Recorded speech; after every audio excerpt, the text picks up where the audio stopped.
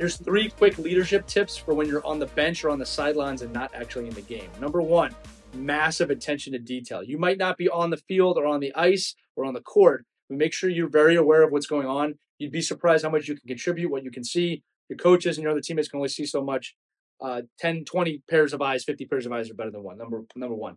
Number 2, your teammates. If someone's got their head down, lift them up. Do it the right way. Challenge them if they need to be challenged.